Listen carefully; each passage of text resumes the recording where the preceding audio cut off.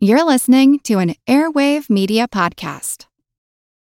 When you need mealtime inspiration, it's worth shopping Kroger, where you'll find over 30,000 mouth-watering choices that excite your inner foodie. And no matter what tasty choice you make, you'll enjoy our everyday low prices, plus extra ways to save, like digital coupons worth over $600 each week. You can also save up to $1 off per gallon at the pump with fuel points. More savings and more inspiring flavors make shopping Kroger worth it every time. Kroger, fresh for everyone. Fuel restrictions apply.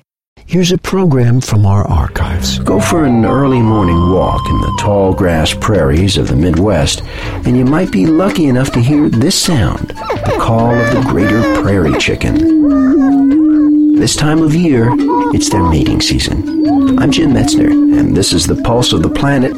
Richard Prum is an associate professor at the University of Kansas. The displaying male begins by drumming his feet on the ground, producing a series of brrr sounds. He then leans forward and he raises a series of neck feathers over his head as a small crest.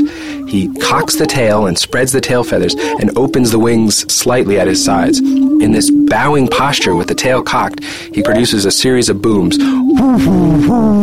And as the booms are produced, he inflates large yellow air sacs on the sides of his neck.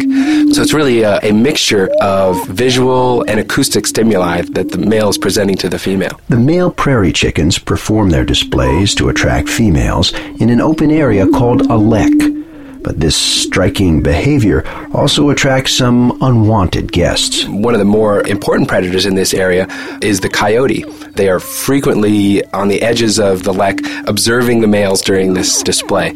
Other major predators of prairie chickens are birds of prey, hawks and eagles. I've been at prairie chicken leks where there were so many marsh hawks swooping at the displaying males that they were unable to display for more than 10 or 15 minutes at a time and were unable really to attract any females to the lek in the morning.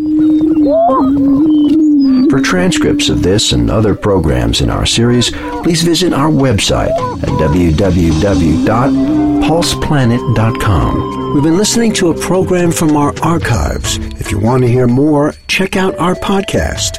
I'm Jim Metzner.